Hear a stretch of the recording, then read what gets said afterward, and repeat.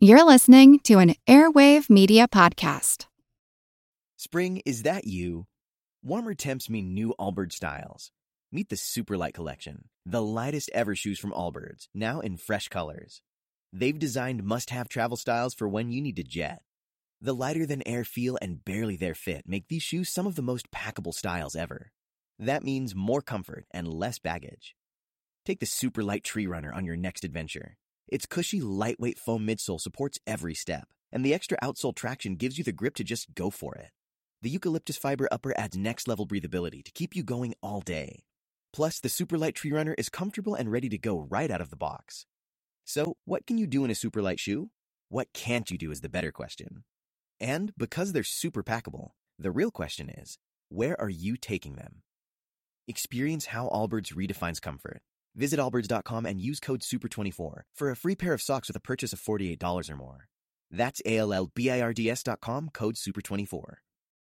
As humans, we're naturally driven by the search for better. But when it comes to hiring, the best way to search for a candidate isn't to search at all. Don't search, match with Indeed. When I was looking to hire someone, it was so slow and overwhelming. I wish I had used Indeed. If you need to hire, you need Indeed. Indeed is your matching and hiring platform with over 350 million global monthly visitors, according to Indeed data, and a matching engine that helps you find quality candidates fast. Ditch the busy work. Use Indeed for scheduling, screening, and messaging so you can connect with candidates faster. And Indeed doesn't just help you hire faster. 93% of employers agree Indeed delivers the highest quality matches compared to other job sites, according to a recent Indeed survey. And listeners of this show will get a $75 sponsored job credit to get your jobs more visibility at Indeed.com/podcast. That's Indeed.com/podcast. Terms and conditions apply.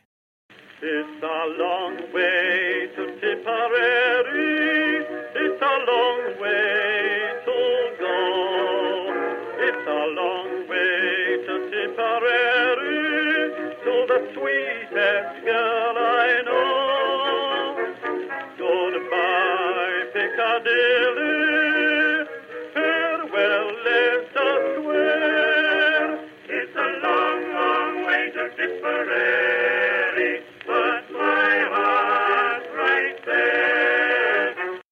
Hello everyone and welcome to History of the Great War episode 147. This week I would like to thank Tony, Kyle, Deb, and Keith for choosing to support this podcast on Patreon, where they now get access to special Patreon-only episodes like our current set of episodes on the medical side of the conflict. You can head on over to patreon.com/History of the Great War to find out more information. Last episode, we discussed the start of the Arab revolt in the Hejaz, modern-day Saudi Arabia. And this week, we will follow that revolt to its end, or at least until its stopping point, until the British began advancing out of Egypt later in the war.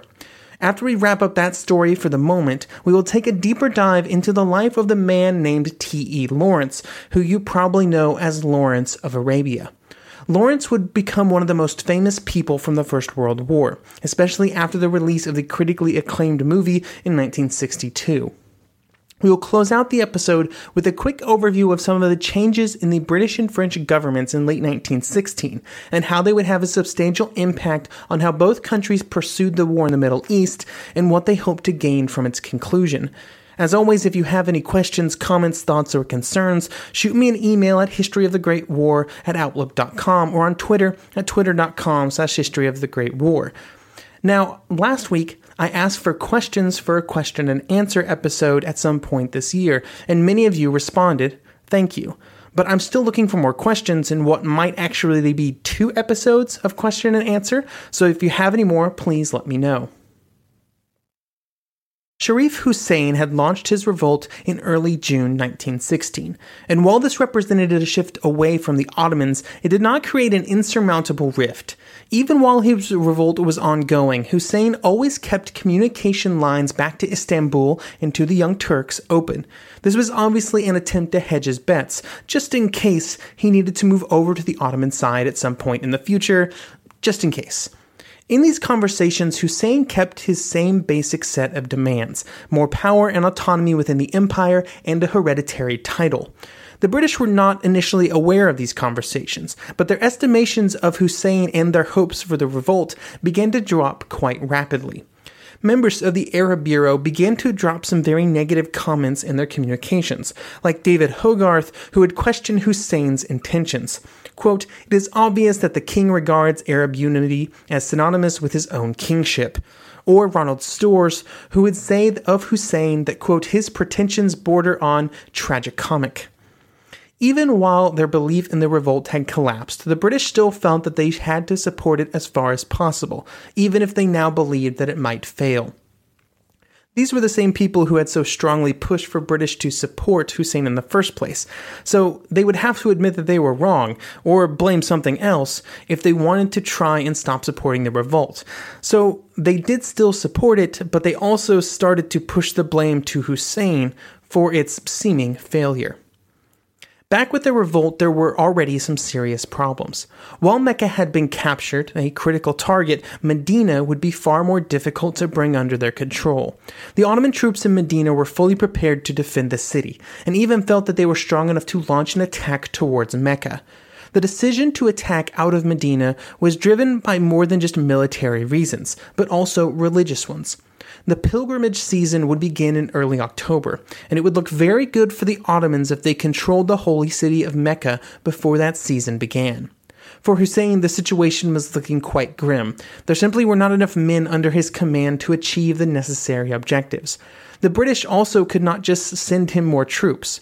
This was because the fighting was occurring around the holiest cities in Islam, which caused the Indian government, who ruled over millions of Islamic citizens, to make it very clear to the British government that sending infidel troops into the Hejaz to help the fighting could have serious repercussions, not just in the Middle East, but in India and the world. The only possible choice was to try and find Arab volunteers who were willing to be sent, but that would take time, and that was something that the revolt was very short of. The French were able to lend some assistance quicker than the British. In September, the French agreed to send a military expedition to help the revolt, and this unit would be made up entirely of Islamic soldiers. These troops would be acceptable to Hussein, his men, and Muslims all around the world. The unit would be led by Lieutenant Colonel Edouard Bermond, who would arrive in the port of Jeddah on September 20th. This military expedition would never be large, with their numbers never reaching more than 1,000 men, but they provided much-needed military experience and expertise. They were able to help train and equip the men that Hussein and his sons led, which made them more effective.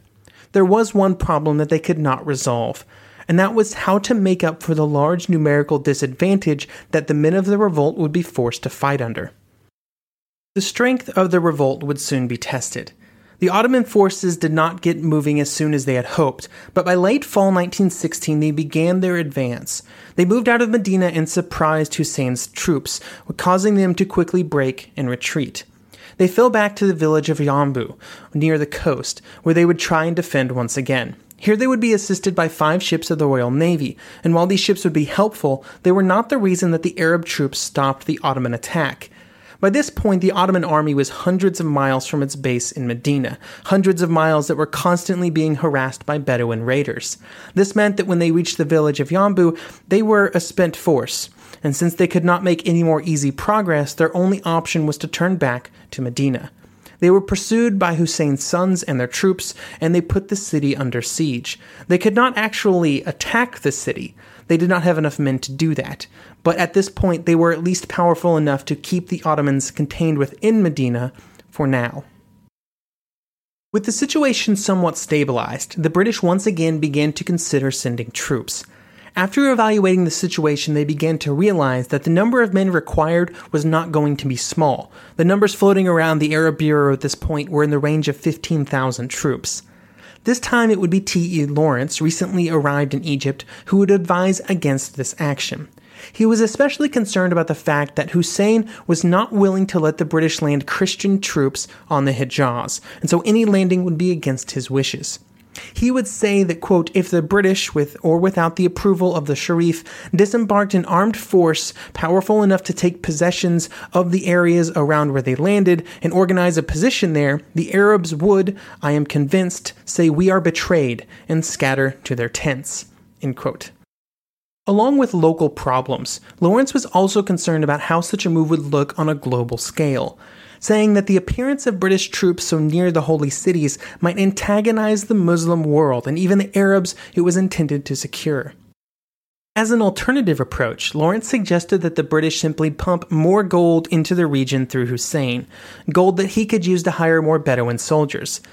After considering all of this information, the British decided not to send more troops, and with this decision the revolt went somewhat dormant. Capturing and holding Medina and having the people of Medina join the revolt was almost a requirement to be able to continue its spread and to have a larger effect on the war. Medina was on the line of advance out of Mecca and into the rest of the Ottoman Empire. With it still in Ottoman hands, the revolt was bottled up to the south. And so the revolt just hung out for a bit. It would be some time before they would be involved at the war again, and only after the British had advanced out of Egypt, freeing the Arabs to move north and join the British forces, a conversation for a later episode.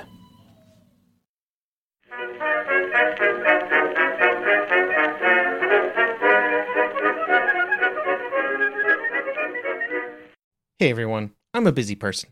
Kids, job, a podcast you may have heard of, and because I'm so busy sometimes I just do not want to cook. And that's why I'm here to talk to you about Factor. They are America's #1 ready-to-eat meal kit.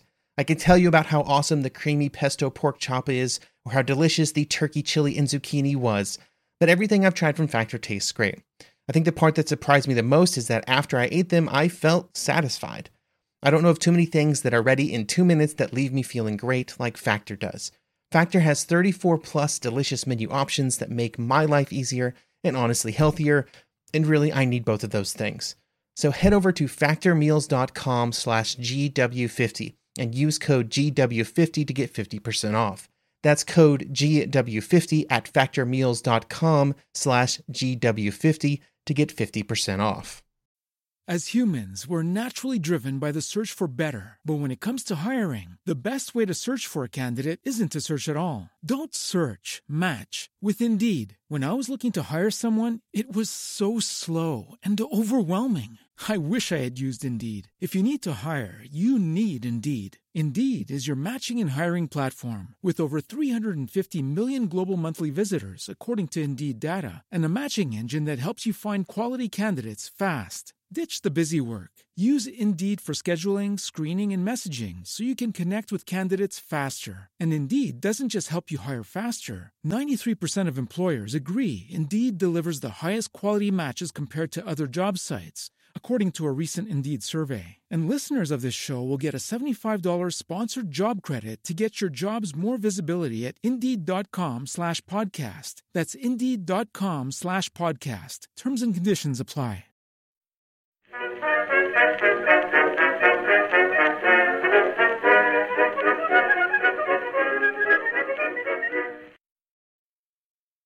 The opinions of the British diplomats in Cairo would see a very sharp shift from optimism to pessimism about the revolt in the 6 months after it began. This can be seen in the Arab Bulletin, which was an informational printing that was distributed to those within the Arab Bureau, but also to high-ranking politicians and military leaders from India to London.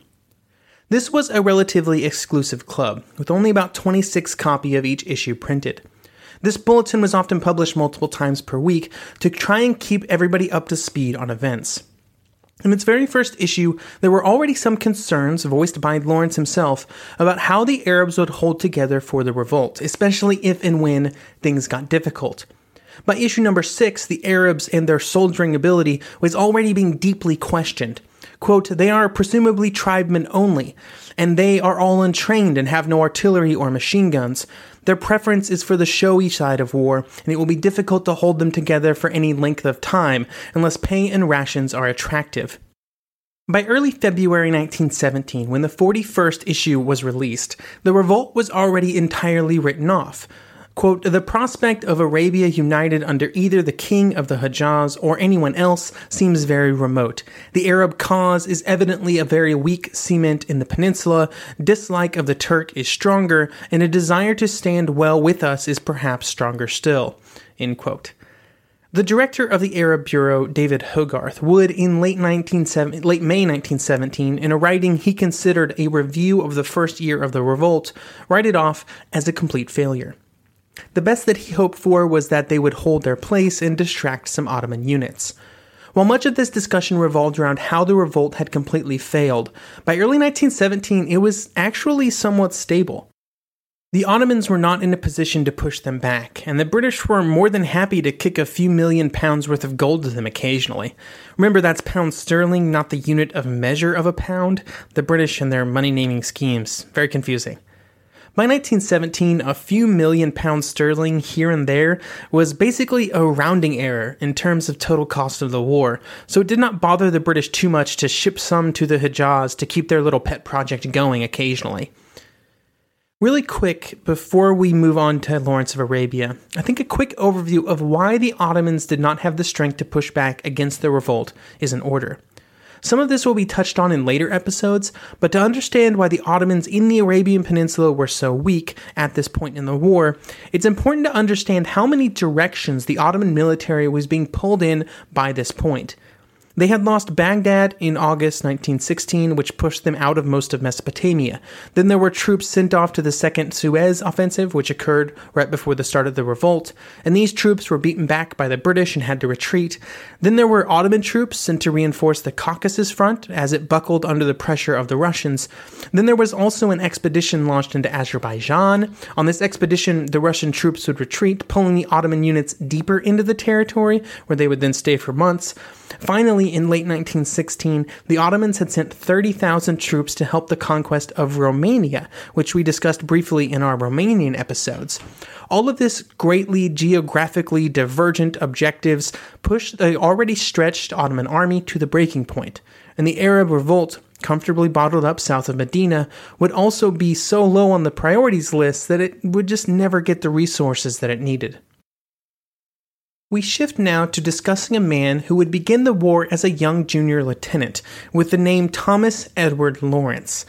Lawrence would eventually become something of a legend, made even more famous by the movie starring Peter O'Toole, which was released in 1962. What he would become is, of course, not where he would begin. And before the war, Lawrence was an Oxford student who had traveled throughout Syria and Palestine to study the old castles that had been constructed during the Crusades. Through these travels, he would create his thesis, which would later be published and is still available for free on the internet at archive.org. These travels would give him some familiarity with the region and its history, which would play a role in getting him into the Middle East during the war. When the war began, Lawrence was 28 years old, and he joined the War Office where he was put to work creating maps in London after he was turned down for army service due to his small size. By September 1916, Lawrence was in Cairo, thanks to connections with David Hogarth, the head of the Arab Bureau, who he had worked with before the war.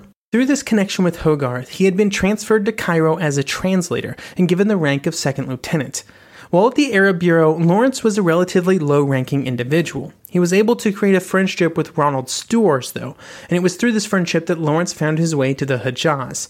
Storrs was going to meet the leaders of the Arab revolt and decided to take Lawrence with him, which apparently was not a hard thing to make happen because Lawrence was not very popular in the Cairo office. Lawrence and Storrs would arrive at Jeddah on the coast and meet with one of Hussein's sons, Abdullah. Lawrence was not greatly impressed with Abdullah, but apparently Abdullah was quite impressed with Lawrence. This meant that Lawrence was allowed to continue into the interior to meet with another son of Hussein, Faisal. This meeting would take place south of Medina, and it would be the start of a friendship that would last for years.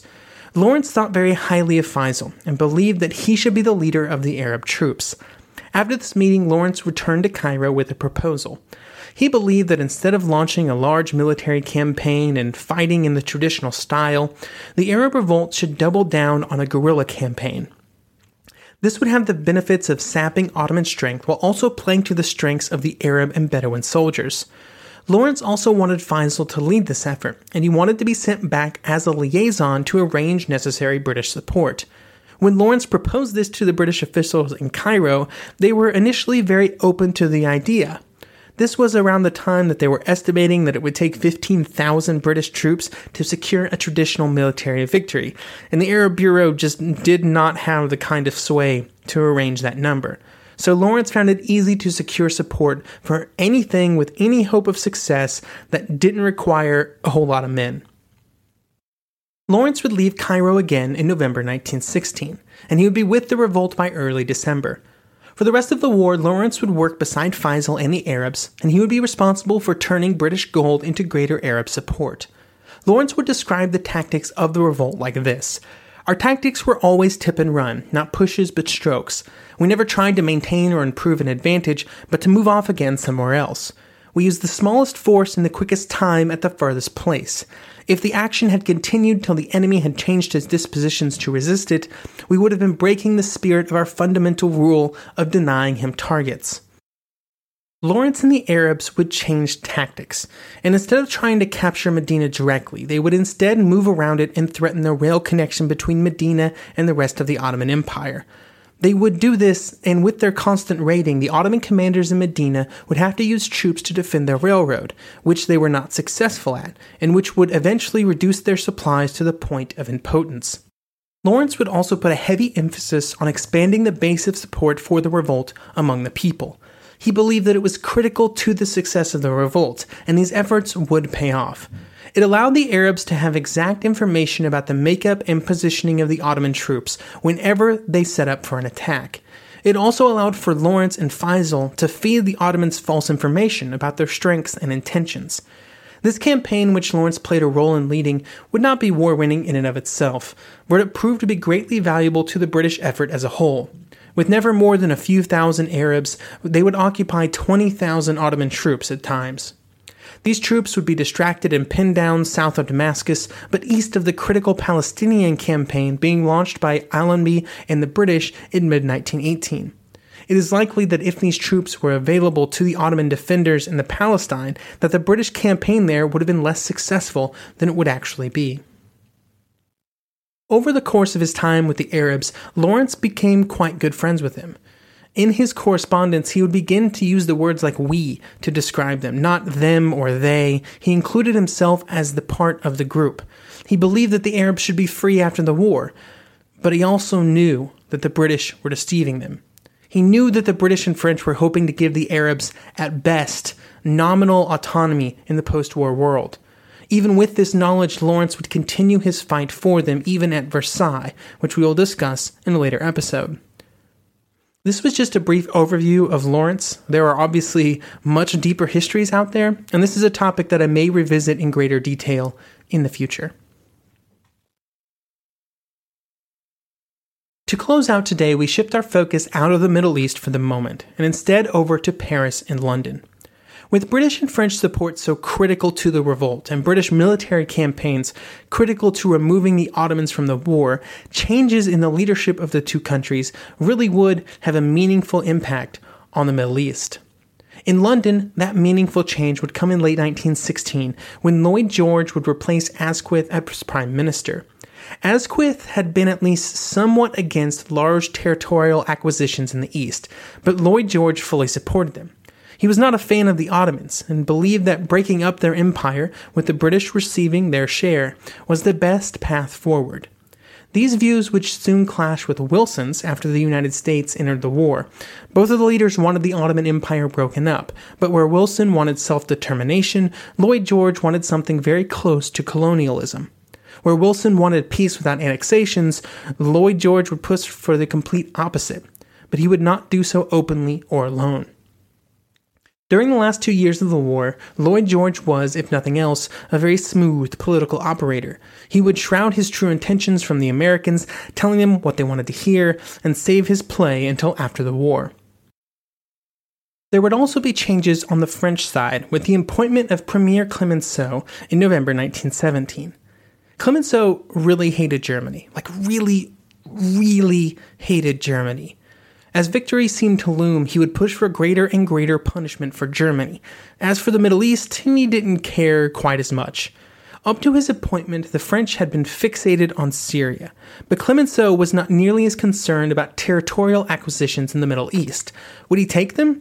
Sure, because he knew that there were some in the French government who greatly desired them. However, he would gladly trade them all away to the British as long as they supported the strongest possible peace terms against Germany. This view left the British clearly in the driver's seat in the Middle East.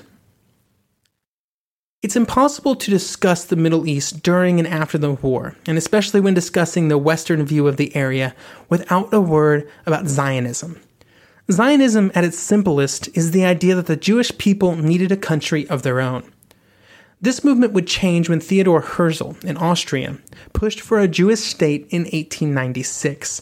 There had been discussions of finding a more secure place for the Jews somewhere in the world for over a century. These discussions came from a variety of places, from the Jewish settlements in Palestine to British statesman Benjamin Disraeli to Moses Hess. Herzl's contribution to the movement was the idea that the goal of the Jewish people should be to push forward a political movement to gain support of the governments around Europe for the creation of a Jewish state, which would be created by political maneuverings. Herzl would die in 1904, far before the Zionist movement would see its goals fulfilled. There would be many influential Zionists in British politics both before and during the war. The most important of these was none other than Lloyd George himself. The specific location of this desired homeland was not always the future location of Israel, and instead there were several different areas considered, from Uganda to South America. However, the movement would slowly, and then much more rapidly after Herzl's death, begin to coalesce around Palestine as being the most appropriate place. The movement would eventually culminate in the Balfour Declaration of 1917. In this declaration, issued officially by the British government, they would have the following statement. Quote, His Majesty's government views with favor the establishment in Palestine of a national home for the Jewish people, and will use their best endeavors to facilitate this achievement of this object. It being clearly understood that nothing shall be done which may prejudice the civil and religious rights of existing non-Jewish communities in Palestine, or the rights and political status enjoyed by Jews in any other country. End quote. This made the creation of a Jewish state, which decades later would become Israel, an official policy of the British government. And this policy would have consequences not just during the war, not just immediately after, but for us, over a century later. Thank you for listening, and I hope you will join me next episode as we continue our discussion about the events in the Middle East during the First World War. Goodbye, Piccadilly, farewell, let us swear. It's a long, long way to Tipperary.